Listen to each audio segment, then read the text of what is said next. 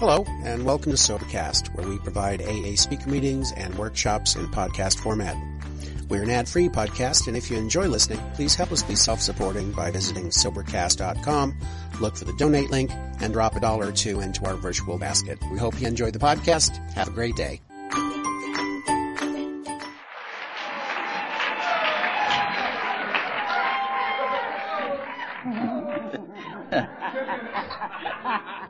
I'm the fella that lady said I looked like a drunk. Well, I am an alcoholic. My name is John. Hi, John. And it's good to be here. It really is. I've been in a fellowship long enough so that I really appreciate listening to our speakers this weekend. It seems to me that when I listen to speakers, they seems to put my life together. I see things that normally, I guess, I don't think about, because I get kind of busy doing things in everyday living. And I was thinking how God moves in mysterious ways, and someone said once, wonders the way He performs. And I was thinking how I would have never believed if when I lived in my reservation, one year I slept in this old empty house because I have just lost 7 members in my family. They died with TB, and my mother just died. And I was thinking how scared I was, and how I have never told anyone for years, because somehow I felt that nobody understands. And I'm the last person in the world would ever believe that someday I would be here in Kansas City, standing up in front of a couple of thousand people and realize that people understand. I'm not the type of a person who have ever believed that I would be invited to speak in weekends like this. I arrived here in AA. I was 28 years old. I was living in a mission in Syracuse, New York, and I have been living in missions off and on for those 7 years, because the fella by the name of Tom, who run the rescue mission, if you attend one of his religious services, he would always allow you to sleep in a dormitory with other bums. And so I have attended many of Tom's religious services. And I was there one night when a man walked in. He got sober. He was one of the bums that I have seen now and then. And he got sober in Salvation Army, and he came to see me, and he says to me, "I am a member of Alcoholics Anonymous." I said, "Good for you." I have never met one before. "I came here," he said, "to ask you to come to an AA meeting with me." I said, "No, because I have already had a bed." He says to me, "At this meeting, they have coffee and donuts, and they're free." So I said, "Why didn't you say so?" I was 28 years old. I have never been married. I couldn't read and write, so I never had a driving license, never owned a car. And I wasn't dressed too well, but I've been sober about 3 weeks. So I came here. And as I was walking to the doors of AA, a man stood there. He was a man who was shaking hands to people who were coming to a meeting. I didn't know it then, but later I find out that he was a lawyer, sober 13 years. And he grabbed my hand and he said that he was glad to see me. And I don't remember being glad to see him at all. But I remember my first speaker. My first speaker was a lady judge. And she says, "If you are new, try to identify." And I said to myself, as soon as I get my donuts,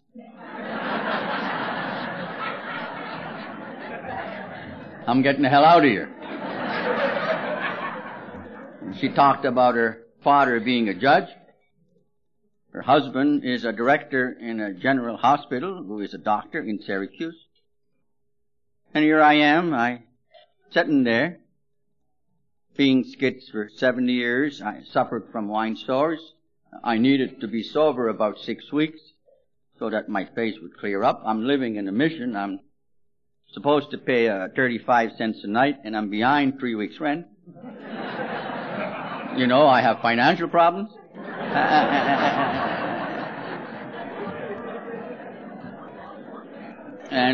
And when I talk about God moving in mysterious ways,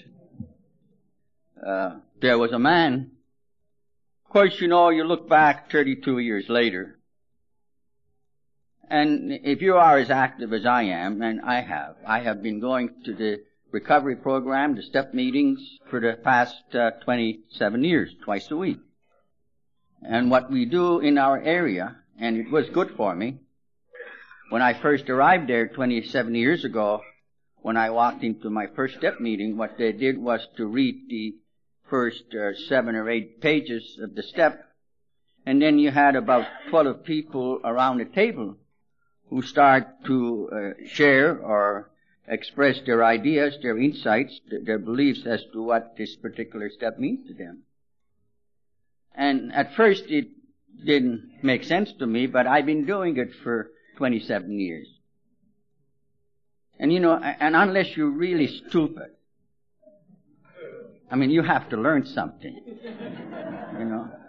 So I have learned something about things that AA talks about, things that speakers talks about. I even learned what the lady judge meant when he used to say, it's a mental obsession that precedes the first drink, and once you take a drink, now it's coupled with a physical compulsion. I used to say, holy Christ.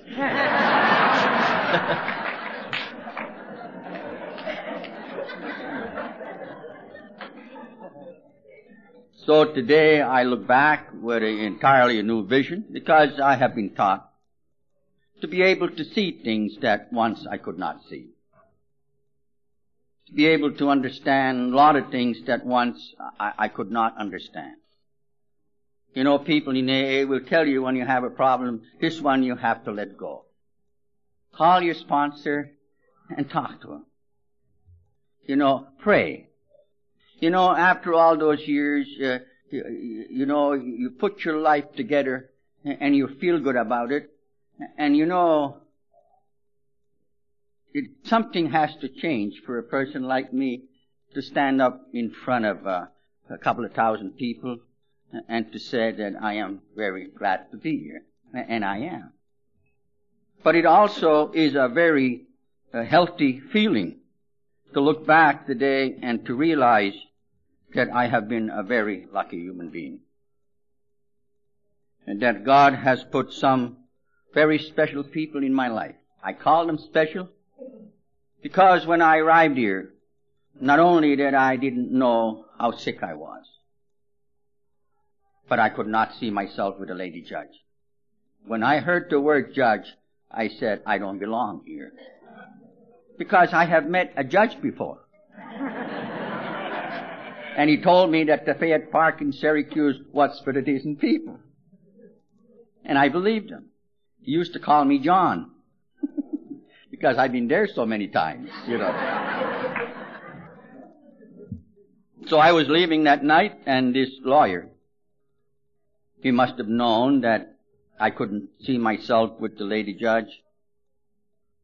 He probably knew that I was very sick, and he certainly knew I needed help because he put his arms around me. And he says to me, before you leave, I want you to meet some of my friends. And I met people in AA for the first time. Now, we are told that we have to be ready, and I'm sure I was, because I was touched. I was touched the way people accepted me, the way they wanted me to come back, the friends that, you know, expressed their feelings. And it brought me back, and as you know, this was, of course, important for me because I needed to come back. I needed to come back because I needed to stop drinking. Because without stop drinking, I cannot survive. And I didn't know how. And I came back, and of course, I met my sponsor, Pat. Now, I knew Pat. I never liked Pat. Pat was a bum with a degree. And there is nothing worse than a bum with a degree. And Pat knew everything, drunk or sober, and I never liked him. He used to say, John, he comes to me and he said, John, I'm your sponsor. This is my second night at the meeting. He says, I have a car outside, I will bring you home. Then he would bring me to a mission, and he would pick me up, but he was always late. He never was on time. And of course, I didn't know that I was perfectionist. You know, if you see me laying with a sidewalk with long hair, wine sores, and dirty, you wouldn't stop and say, now this man, he's a perfectionist.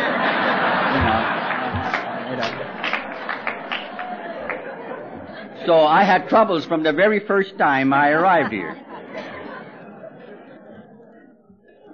But the man who opened my mind a little bit was a fellow by the name of Harry J., who was a secretary in Central Group. Harry would invite me to his home some Sundays, his wife Helen, and he had 2 daughters, and I would have a dinner at his home, and he would bring me back to a mission in the afternoon. One day, Harry spoke, and he talked about things that we talk about a lot in AA, like fears. That I talk about fears because fear has been perhaps one of my biggest problems all my life, and fear cripples me. I cannot move when I have fear. Harry talked about being lonely. I know what loneliness is. I identified with Father Martin when he said, there's one thing that alcohol teaches to all his victims, and is how to be lonely. And I know the feeling of not belonging in life, but I always thought it was because I was an Indian. Well, Harry talked about those things, and to some extent it was a little confusing, because I guess I would have never believed that man who has a nice home, a wife, and 2 daughters, and an officer in a bank would feel the way I do, and I'm sleeping on the floor in a mission, and I have never been married, and I couldn't read and write, and I don't have a job, and I don't have a family.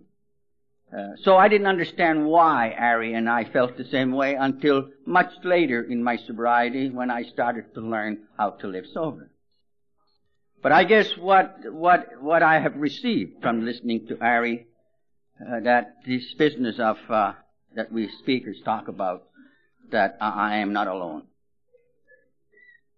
And there is one thing about alcoholism, the way it affected me was I was always alone. And I've always tried to figure out, why is it that I'm so alone when I'm sober? But you know, unlike the lady speaker last night, she said that she was happy long time before she took a drink. There's a lot of speakers in AA who are happy before they took a drink. I wasn't. And I'm not from a dysfunctional home. I tell the kids that the only reason you come from a dysfunctional home is because you were in it.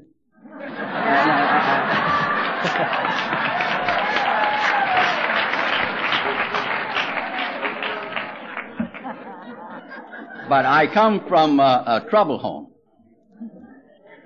My father, my sister comes to my home in the summertime. I have a sister. And she visited me this summer, and she had 13 kids, and they're all grown up. And she says to me that we were well off. And I was surprised when I was a kid. She said we were very well off, because my father made moccasins for this lumber company by the dozens. And he would make axe handles and snowshoes. And he would trade everything. And my sister said that we had one room full of food.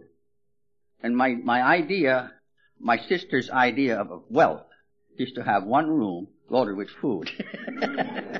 and thank God she still believes that today. But my father also sang in a small church in a reservation, and Sunday morning he would stand there and hold a railing in one hand, book on one hand, never open his eyes, and he would sing.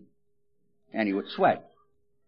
And I used to be afraid that one day he would let the railing go. But he died, and of course then my family took sick, and in very short time, about 5 or 6 years, were wiped out with TB. And when I was 13, my mother was dying, and that's when I developed fears, because I felt that people looked at me and treated me like if I had TB. And of course, when I say that one day you look back with a new vision, I realize today nobody treated me like that. There's a lot of problems with me that I had because the way I wanted to see things and the way I felt inside. You know. My people worked in lumber camps in Maine, so when I was 14, I left home. I went to state of Maine. I arrived in a place called Patton, Maine, and I was in the street, and I walked in there. I wanted a job working in lumber camp, but the fellow said that I was too young. But he said there was a CC camp about 20 miles in the woods, and he needed a dishwasher because the Second World War has taken most of younger people. And he said, if you wish to walk that far, it's up to you. So I walked, and I arrived in the camp, and I met a fella by the name of Bill Langster, who was in charge, and I stayed with him for 4 years. When I was 18, I left the lumber camp to join the Canadian Infantry, because the family of this man told me that I would be better off if I should join the younger people. And my idea was to join the army in Canada, so when I get my pass, I could go home and show my people now that I have grown. I didn't join because I'm a patriotic type of a person. You know, sick as I was then, I knew that this country was ours before it was yours.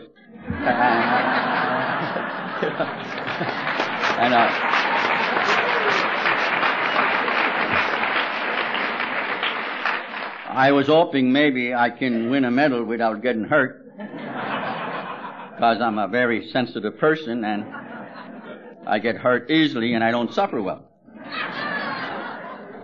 What I didn't know was that if you don't have an education, the Canadian Army don't allow you to go on training. So they gave me a job washing dishes. Now, it's funny, I loved washing dishes until I was asked to do it in the Canadian Army. Because now things were telling me something that I couldn't deal with. Like, if you wash dishes in Canadian Army, you're not as good as the next person. That's the way I took things.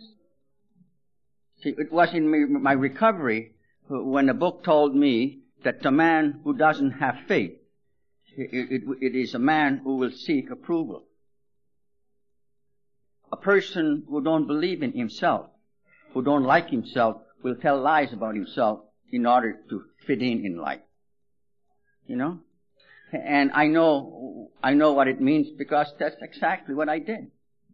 If I go out with someone, I told lies because I was so ashamed that I was washing dishes, and it became something like an obsession to me. And because of that, I hated the army. And I didn't drink. I met a fella who was from Ontario that I chum around with him. Neither one of us drank. I didn't smoke. And I don't know why. I just didn't want to. And we chum around together, and we used to talk about doing great things one day. We never did anything, but we're going to do a lot of great things one day. And people who don't have anything always talk about doing great things one day. And someone once told us that in St. Lawrence Street in Montreal, if you have money, you can go over there and pick the girls right in the street. I mean, they don't even have to like you. You don't have to worry about rejection. So we talk about that for 6 months. One day we'll do that. And one day we went. We got all dressed up just in case they didn't like us. We arrived over there, and there they were. About 7 or 8 of them right in the streets. So we stood there. And we stood there. And we stood there longer than most girls did. I didn't know I needed a drink. I felt what people would say if I do such a thing. Then we got our discharge. I was 21 years old. He says to me, John, what do you say we get dressed up and we'll go to a nightclub and we'll have a few drinks. So we each bought a suit. We got dressed up. And we went to a place called a Blurry Cafe in Montreal in the 2nd floor. As you walk in there, there's a 4-piece orchestra playing, and right in front there's a girl singing, practically with no clothes on. And I guess that's where I received my first spiritual awakening. And then I took a drink. Now, I've been listening to people like me for 32 years, and it happened, the same thing to me that happened to all of us when I drank. Although I don't believe that I was a person who was really in trouble. I guess I've always didn't really like being an Indian. There's something about it that I was uncomfortable with. I was very sensitive about it. There were times I would tell lies about it because I knew I can get away with it. In the early days when I drank in New York State, if they find out you're an Indian, they wouldn't serve you. They believed there was once a wise man who said, never give an Indian a fire water, he goes crazy. That bastard never seen an Irish drunk, or you would never make it.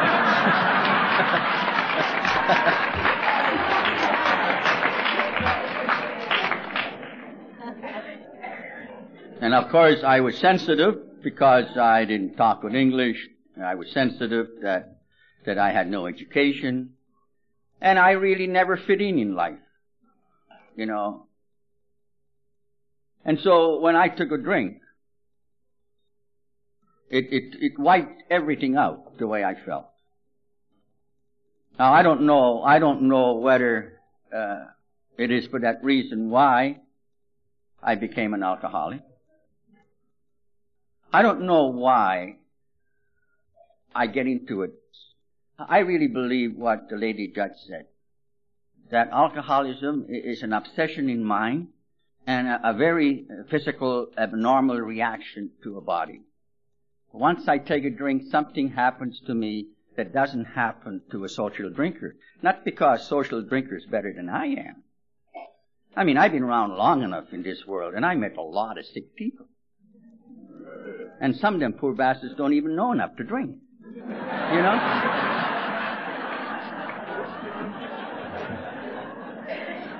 And when they drink, they're social drinkers. I mean, they make me nervous. I don't know why I am like that. I know that I like the idea of turning right around and grab somebody's hand and feel good about it. And I have never felt that way. I like to be able to ask a girl for a dance, and I couldn't do that because there's something about me that stops me. You know, and I like, every once in a while when I drank, I have that feeling that I could lick anybody. I know today is a very dangerous feeling. You know? Because when I feel that way, I would go to a place called Smitty's in Syracuse, New York. Now, Smitty's, it's where all the New York Indians drink. I'm a Micmac Indian. I don't drink in Smitty's because we don't communicate too well.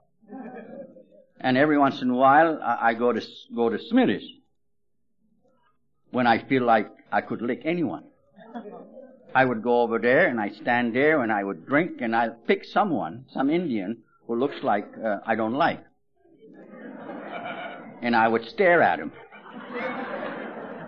until he gets the message. And if he doesn't respond, I'll go over and I'll tap him on his shoulder and I'll tell him, you know, you look like somebody I don't like. And I would hit him. And then they would call the cops and I would wait. And not because I'm not a hateful person. You know, honestly, I don't think that I have ever felt that I would like to kill anyone. You know, but I've always wanted to put a cop down. You know, but they come 3 of them at a time. But I would give them, they would earn their pay, and I never was quite successful to satisfying me. But anyway, one time they sent this big cop. He was a big fat cop, and I thought he was all alone. I'll take care of him.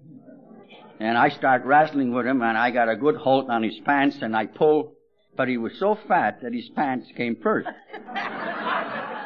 And he arrested me. And next morning I'm in court, and Judge Dorsey, I didn't know he was an alky. This guy brought his pants with him. He holds them up in the court. Judge said, John. It's very touchy, you know. He calls me by my first name. What happened? I said nothing. All I want to do is put him down, but he's so fat. When I said that, Judge started to laugh. People in the courtroom were laughing. So I laughed too. They were all still laughing when I got my 3 months in Jimmyville. But believe it or not, that's when I was social drinking. That's when alcohol was fun. Another thing I like is falling in love a couple of times a month. About 11 o'clock at night, I'm looking at her with one eye because I no longer can see her with 2 eyes.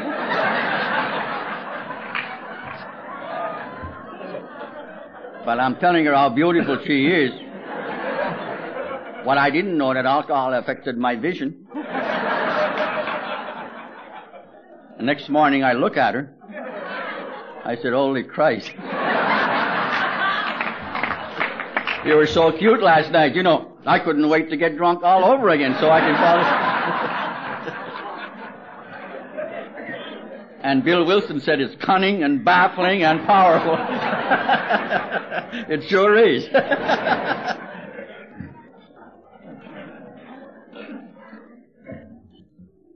And I think we all know what happens is that alcohol doesn't do anymore what it used to. And that's what happened to me. The bums used to say to me, John, you look sick, why don't you take a pledge? And you know, when a bum tells you look sick, you're sick. And in my days, there were no treatment centers, so I went to see a priest because that's what the bums did. To go and see a priest and take a pledge. And I would go and see a priest, and being supposed to be a Catholic, and which is something I have not as yet learned, he would want me to go to confession. But the message was, as I understood, that I should try to live a decent life. And I knew that it was good to live a decent life. I mean, I knew how to be decent. My mother, when I lived in a reservation, she used to say, John, you don't swear because it's bad. But I never swear because I never had an obsession of swearing. Just like I don't have an obsession of drinking orange drink. 27 years ago, I was in Paul's restaurant and I drank orange and I had upset stomach. I have not drank orange since then. And I don't miss it. And I'm not the type of person, when I stop swearing, I don't miss it. So I don't swear. My mother used to say, you don't tell lies and you don't criticize people because it's not honorable. I understand what it means. I really do. A person who criticizes other people and person who tells lies is a person who removes honor from himself. I know that. But the thing was, when I tried to be good, not only it's painful, but nothing happened. I find myself walking in streets with the same feelings I've always had I'm totally alone in this world. I mean, I am alone. And I try to figure out why I am alone. Well, it's because I'm an Indian. You know? If only I have an education, maybe I would have a good job, maybe I would have a car. If only I had my 4 teeth front wasn't missing, maybe I would have a nice girl. Maybe this, maybe that, and I go and get drunk because I know that alcohol will remove these feelings. Or maybe even worse, I didn't know that I became a slave to alcohol, like other people who have a good job and who have a wife and who have a degree and who have money and who have friends. We go to drink for the same reason. Go to drink for the same reason. Sure, it's cunning. Sure, it's baffling. Sure, it's powerful. I have become a slave to alcohol, and I didn't know it. And people around me were good people, like Tom. Tom believed in his God. You know, but Tom didn't understand that my problem is not because I was bad. My problem was because I was sick. And Tom would say to me, John, there's a fellow by the name of Billy Graham coming to the War Memorial. You go and listen to him. This man helps a lot of people, and he will help you. So I go to listen to Billy Graham, and I got sober, but he left. And I got drunk, and I felt if Billy Graham didn't leave, I wouldn't get drunk. Of course I would get drunk. If Billy Graham stayed 1,000 years, I would get drunk. You know what I mean? I remember I was in a mission one night, and a fellow got up, and he said that for many years he was a bum just like us. There was about 75 of us sitting there. He says to us, one night in this mission, he said, I accepted Christ as my personal Savior. Since then, he said, I have never drank. I got married. I have a home. I work nights, and I just bought a brand new station wagon. And then he says, any of you bums can do the same thing. All you have to do is move forward. So I moved forward. I knew nothing about Christ. I've been listening to those lumberjacks for 4 years talking about him. And you know, by the time they finished with him, you wouldn't believe him either. But I've always wanted a new station wagon. But I moved forward, and this guy kneeled down next to me. He said I was saved. Well, I was facing a judge next morning. And I don't know about you, but I have never felt safe with Judge Dorsey. That's when he told me that the Fayette Park in this city was for the decent people. You see? And I believed it. And, you know, one of the most amazing things, when I arrived here, I was treated not like if I wasn't decent. I was treated like if I was. You know? And I came back here because when I felt I was accepted, when I felt wanted, when I felt that people cared, I felt comfortable. I came back not because I knew that I was an alcoholic. I came back because no place in this world, even in my own reservation, felt that I was accepted. You know? And that's why many times I say, if there is God, it certainly works through people. And if He has any language at all, it certainly comes from us. You know? Because I came back and I met my sponsor. My sponsor used to bring me a sandwich. You know, and he used to say, you can only eat half of it. It meant nothing to me. It meant absolutely nothing to me.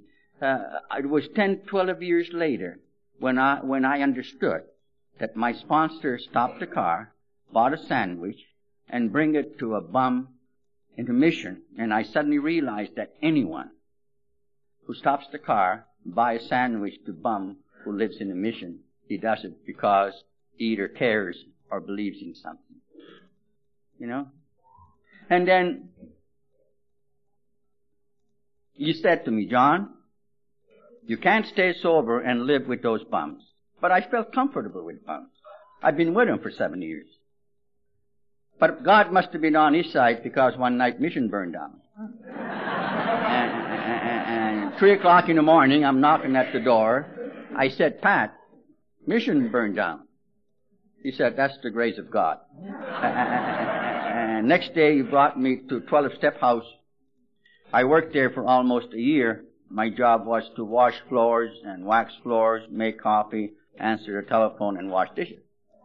And I did all right, but I got thrown out of there because there were people play cards all night. And some lady called one night. She was drunk. But in those days, when someone calls, you help them.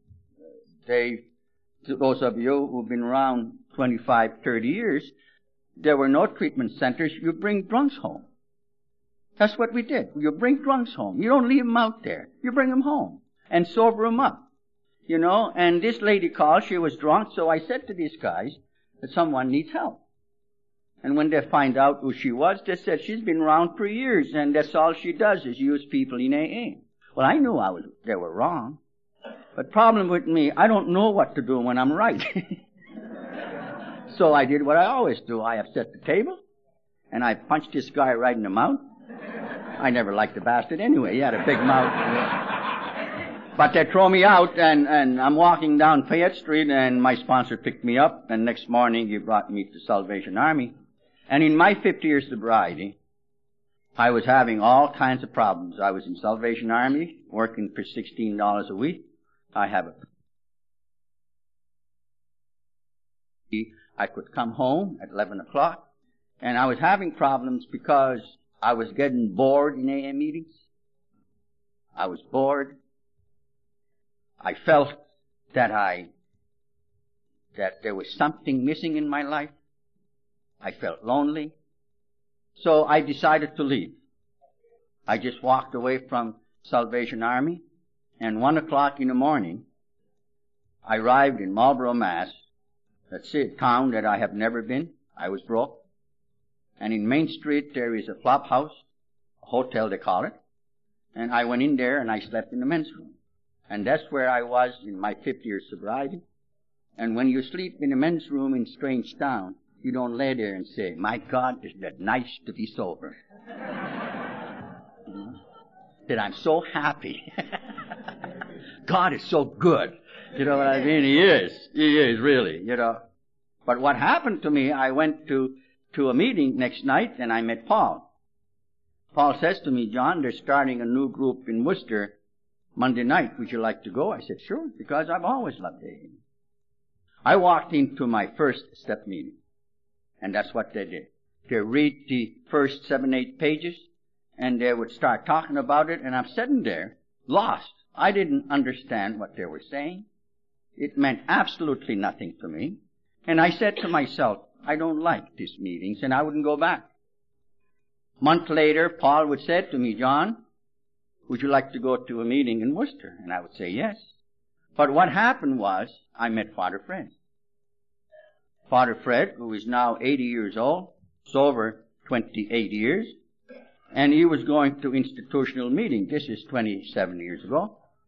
And he says to me, John, I go to institution meetings and I want someone to come with me. Would you like to come? I said, sure. But I told him not to ask me to speak because I don't talk good English and I have no education. And he said, don't worry about it. And I thought that meant no. And so we travel around and we go all kinds of institutions. Saturday at 2 o'clock we used to go to Walpole Prison. This is a maximum prison where people kill other people and rape and all that stuff.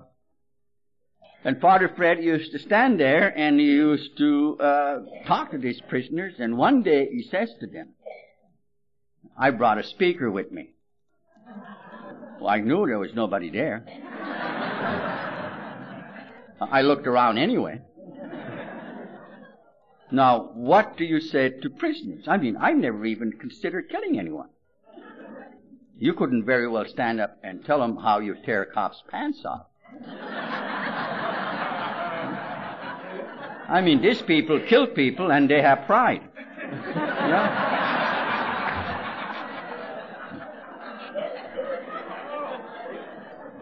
But I did like what we all do when somebody asks us to speak. We all get, because it's not our job to speak.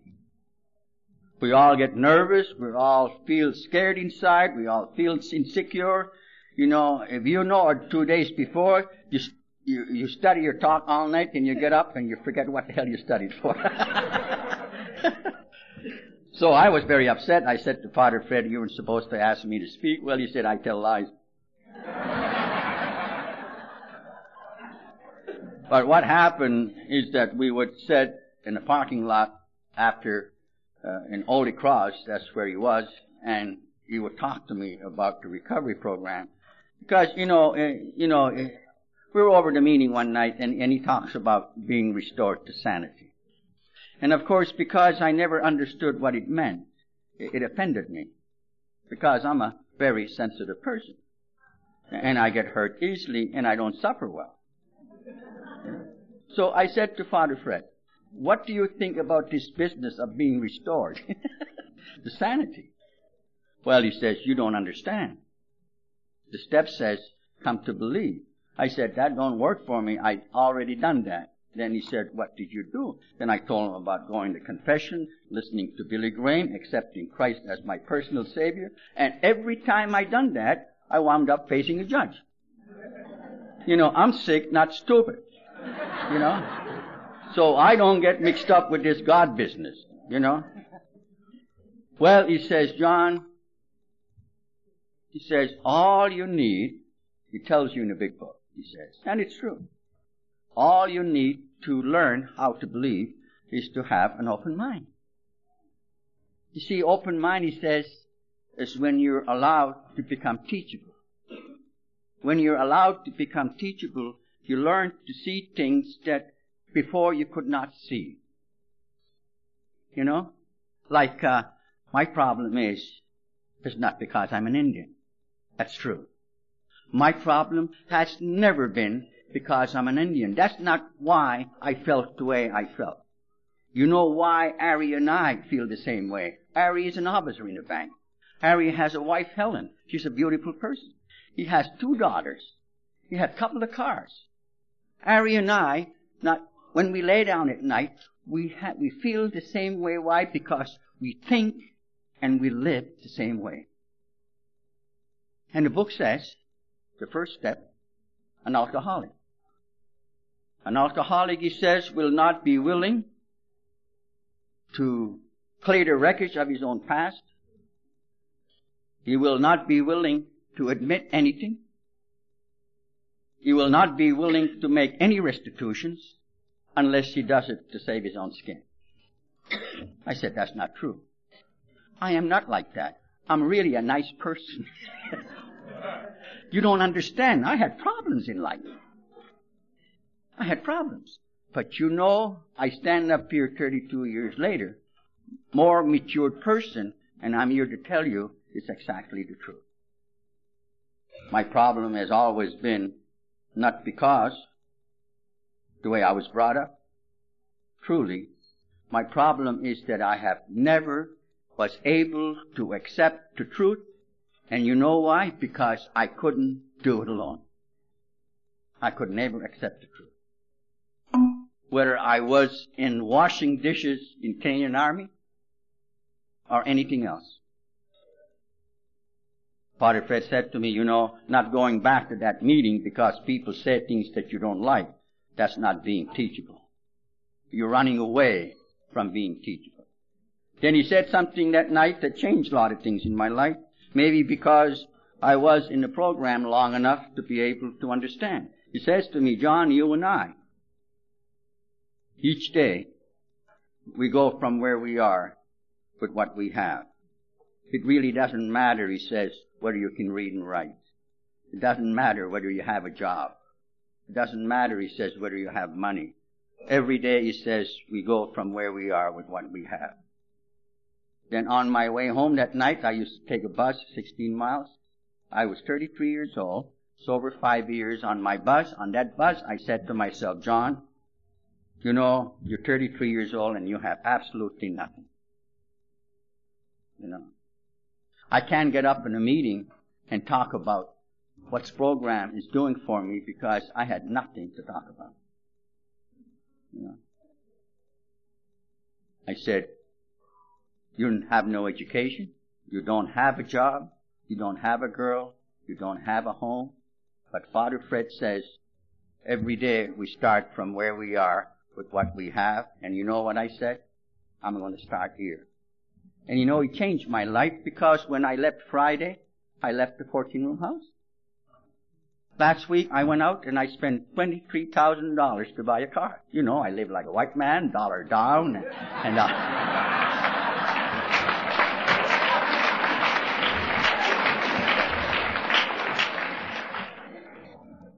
So next morning I went to see Paul like I always did. Paul says to me, Rita, who was the waitress, she wanted to know if you could paint her house. She wants an estimate. Go over there and give her an estimate. So I went over there and I walked around 3 times. I went in there and I said, Rita, it'll cost you $300. She gave me a job right away because other contractors wanted $1,200 and $1,400. And just because you're trying, it doesn't mean you make sense. You know? I said to Paul, I got a job, but I'm broke. I said, go back and ask Rita. Maybe she'll give you some money. And she gave me $100. And I said to myself, I think I'll buy a white coveralls. If I'm going to be a president in my own company, I should buy a white coveralls. And I bought some paint. I went to a meeting. And a fellow came to see me, that meeting that night. He said, John, I'm told you're looking for a ladder. I said, I am. He said, I work for a telephone company. I will deliver you a ladder Monday morning, but don't tell anyone it's against the rules. The damn thing is yellow. You know, you can see it miles away. But he was new and he was sick as I was. But I finished painting this house and I owed Paul like $65. And I met a guy in AA who was a plumber.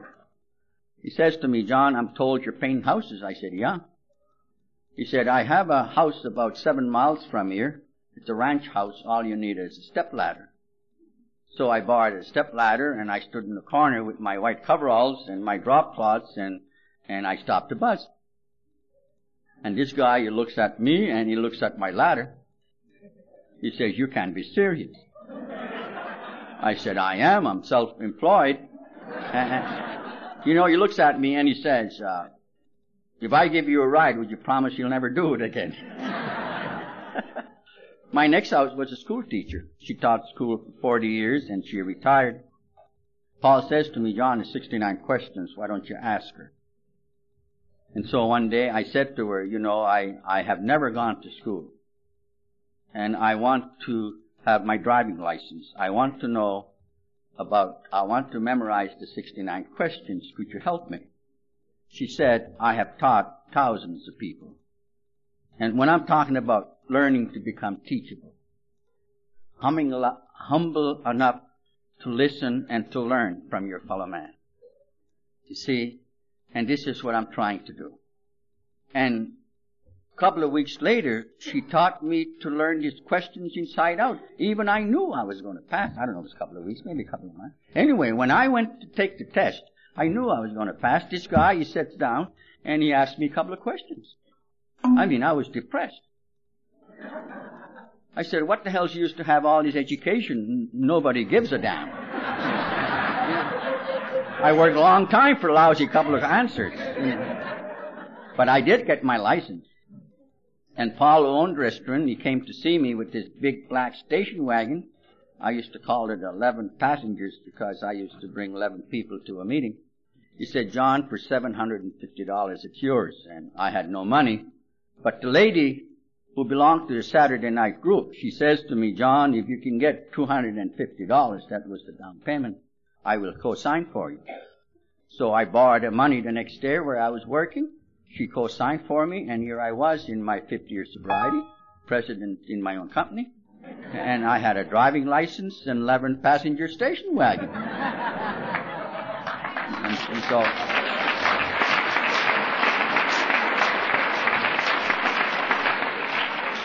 so I decided maybe I should find me a girlfriend.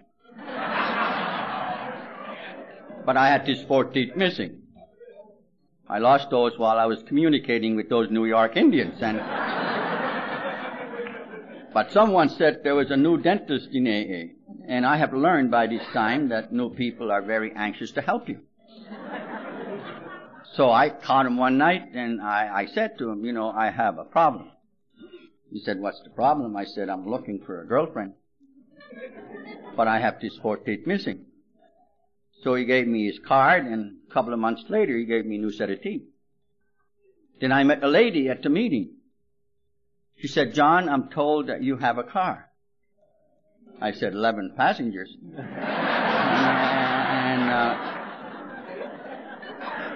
She said, I run a home of an alcoholic women. I have 9 girls. I'm looking for someone to bring these girls to a meeting. Would you like the job? I said, I'll be very happy to. And that's where I met my wife, Kathy. On our way home that night from the meeting, I said to Kathy, would you like to go out on a date? She said, no. I mean, she didn't even think. And I'm a very sensitive person. I get hurt easily and I don't suffer well. And I was hurt. On my way home, I said to myself, who in the hell she thinks she is? Here she is living with all those women, none of them have anything. And here I am, I'm president in my own company. I drive 11 passenger station wagon, and I have new set of teeth. Who the hell wants her anyway?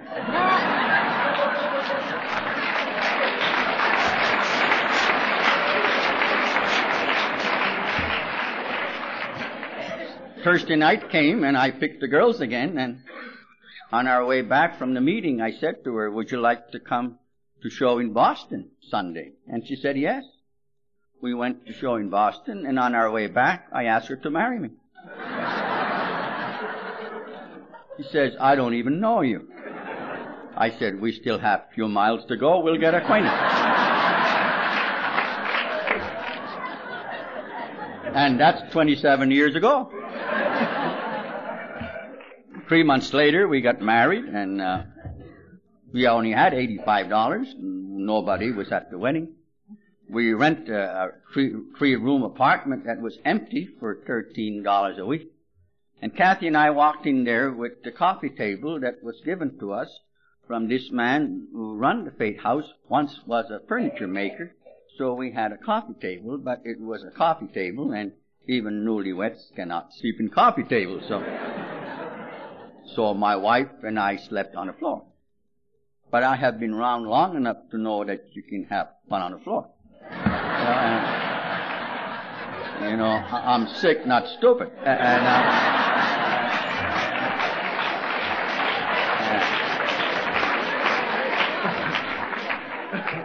I spoke one time, and I mentioned that, and some lady, after the meeting, she came to me, and she's called me young man. She said, young man, I don't know how much fun, she said, you can have on the floor. But I know, she said, you can have a lot of fun in the Oriental rug. I said, thank God you identified. While Kathy and I were laying on the floor, I said to her, I'm the only one left in the family. And of course, I would like to have a boy. And if you give me a boy, I'll buy you a diamond. And you gotta be sick, you're laying on the floor and promising a diamond.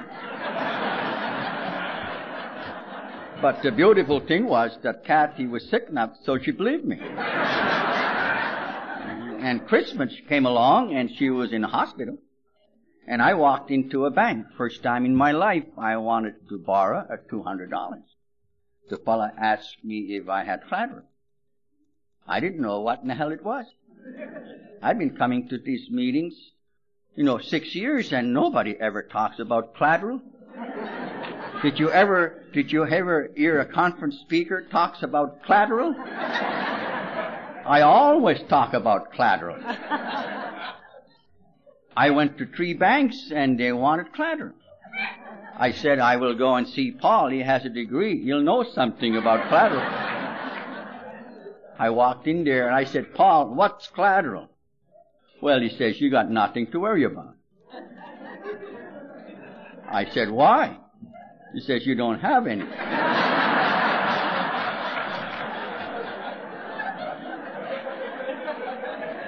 I said, what can I do? He says, you can pray. I said, Christ, Paul, they don't need God, they need collateral, you know. So I went to the next town called Hudson, Mass, and I walked into a bank, and there was a guy there, older guy, retiring, and I told him the story about Kathy and I. Well, he said, we don't usually lend money with sad stories. Now, when he said usually, I meant yes, you know. And then he says, how much do you want it anyway? And he sounded so good, I said, $400. And I walked out of there with $400, and I walked into Allen Jeweler store. I said to him, show me the best diamond that you have, and he did. I said, show me the cheapest one. Show me one for $150, and he says, I said, I'll take it. He says, you want to charge it, of course, and I said, of course. And I brought it to my wife, and she calls me up early in the morning crying. She said, honey, it's a girl.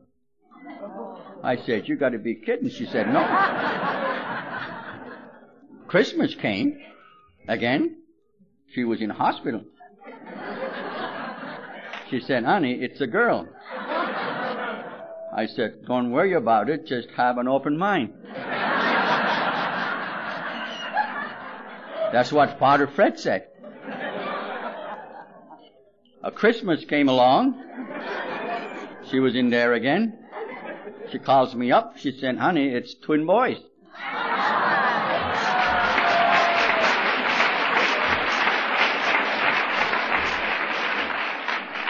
So you know what I always said, that God will give you what you want if you're willing to work hard for it.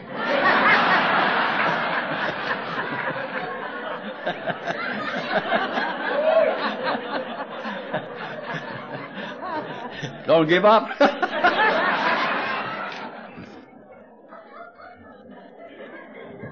Anyway, 2 years later, a girl came along, and 2 years later, a boy came along, and this is my story in AA. It is an AA story. And it is a story of what AA can do for all of us, I suppose. It is a story about an Indian who arrived one night, who was lost, who did not understand, who was confused, didn't know, he was sick. And I met, of all people, the last person in the world would I have ever believed put his arms around me, who was a lawyer. I understand why now, because, you know, in recovery, you're taught to understand a lot of things that once you couldn't. In our 11th step, there is a prayer of St. Francis, and St. Francis talks about, Lord, I pray that I may understand rather than to be understood. That I may console rather than to be consoled. He talks about, Lord, I pray that I may love rather than to seek love. He talks about, for it is in self-forgetting that you find and giving that you receive. I know that God gave me a right to be able to choose. And I know that in my own limited way, I can learn to understand. Even in a limited way, I can learn to understand. But I have to choose. It is not a God's gift for me to understand. It is my gift to God. I have a free will to choose. I can understand. I can try to accept. Sure, it's painful. It's painful sometimes just to keep my mouth shut and not starting trouble at home. Sure, it's painful, but book says pain is a touchstone to a spiritual progress. You cannot grow unless you're willing to face pain. This is why I drank. I could not face anything uncomfortable. But if you tell me, John, you can stop smoking, but it's going to be very painful, John. You're going to feel like crawling in a wall.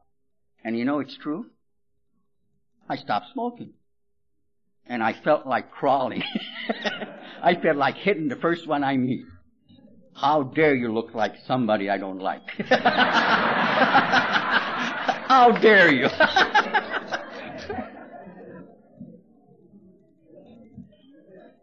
So we learn. But more important, it is a story of a person who arrived here one night with nothing. The fact that I have been asked to come here to speak, it is something that I do not understand. It is not something that it was my plan in life. You know. But for the longest time, I felt uncomfortable with it. And for the longest time, I would 12 steps only a bums. Only a bum that I felt comfortable with to sit down and tell him a few things that I know about his life. But I have brought 3 people with me from my group. One of the guys I sponsor is a scientist. And you think you have a trouble 12-stepping a bum.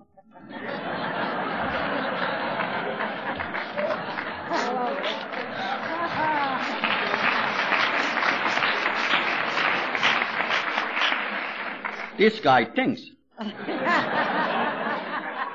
I mean, he thinks. Can you imagine when I arrived here and someone told you, you know, John, one day you'll sponsor a scientist? The other one is a minister.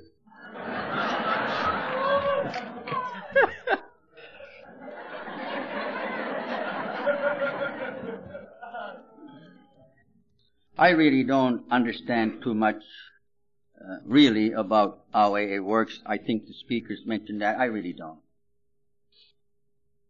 In closing, I think that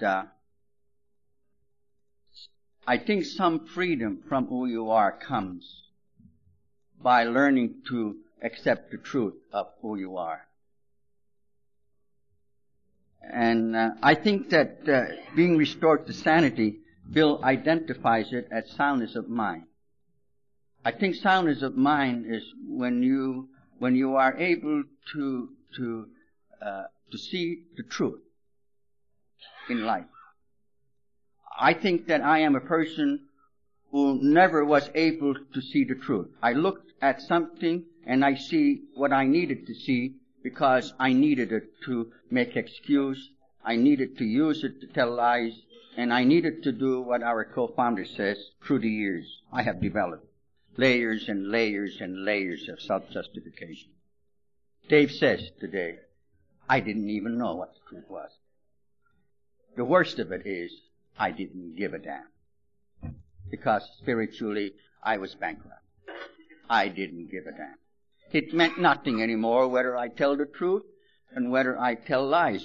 But why is it has to mean something? It has to mean something because if you're going to walk one day, if you're going to walk with faith one day, you have to walk on what you believe in. You have to learn what is it that you believe. You know? Am I so damn cheap that I'm going to walk around looking for approval and become a slave for what you think about me? Or isn't it God gave me something to say, this is what I believe. I stand here because I believe this. Okay? I couldn't say that. I couldn't say it because it was painful. It was painful. And I didn't know that I have to grow with pain. In closing, thank God that everything I have done and learned, it came from people. There was always someone who would put me on the side and explain something to me. Truly, God has put some very special people in my life. I am very grateful to be here tonight, and thank you very much.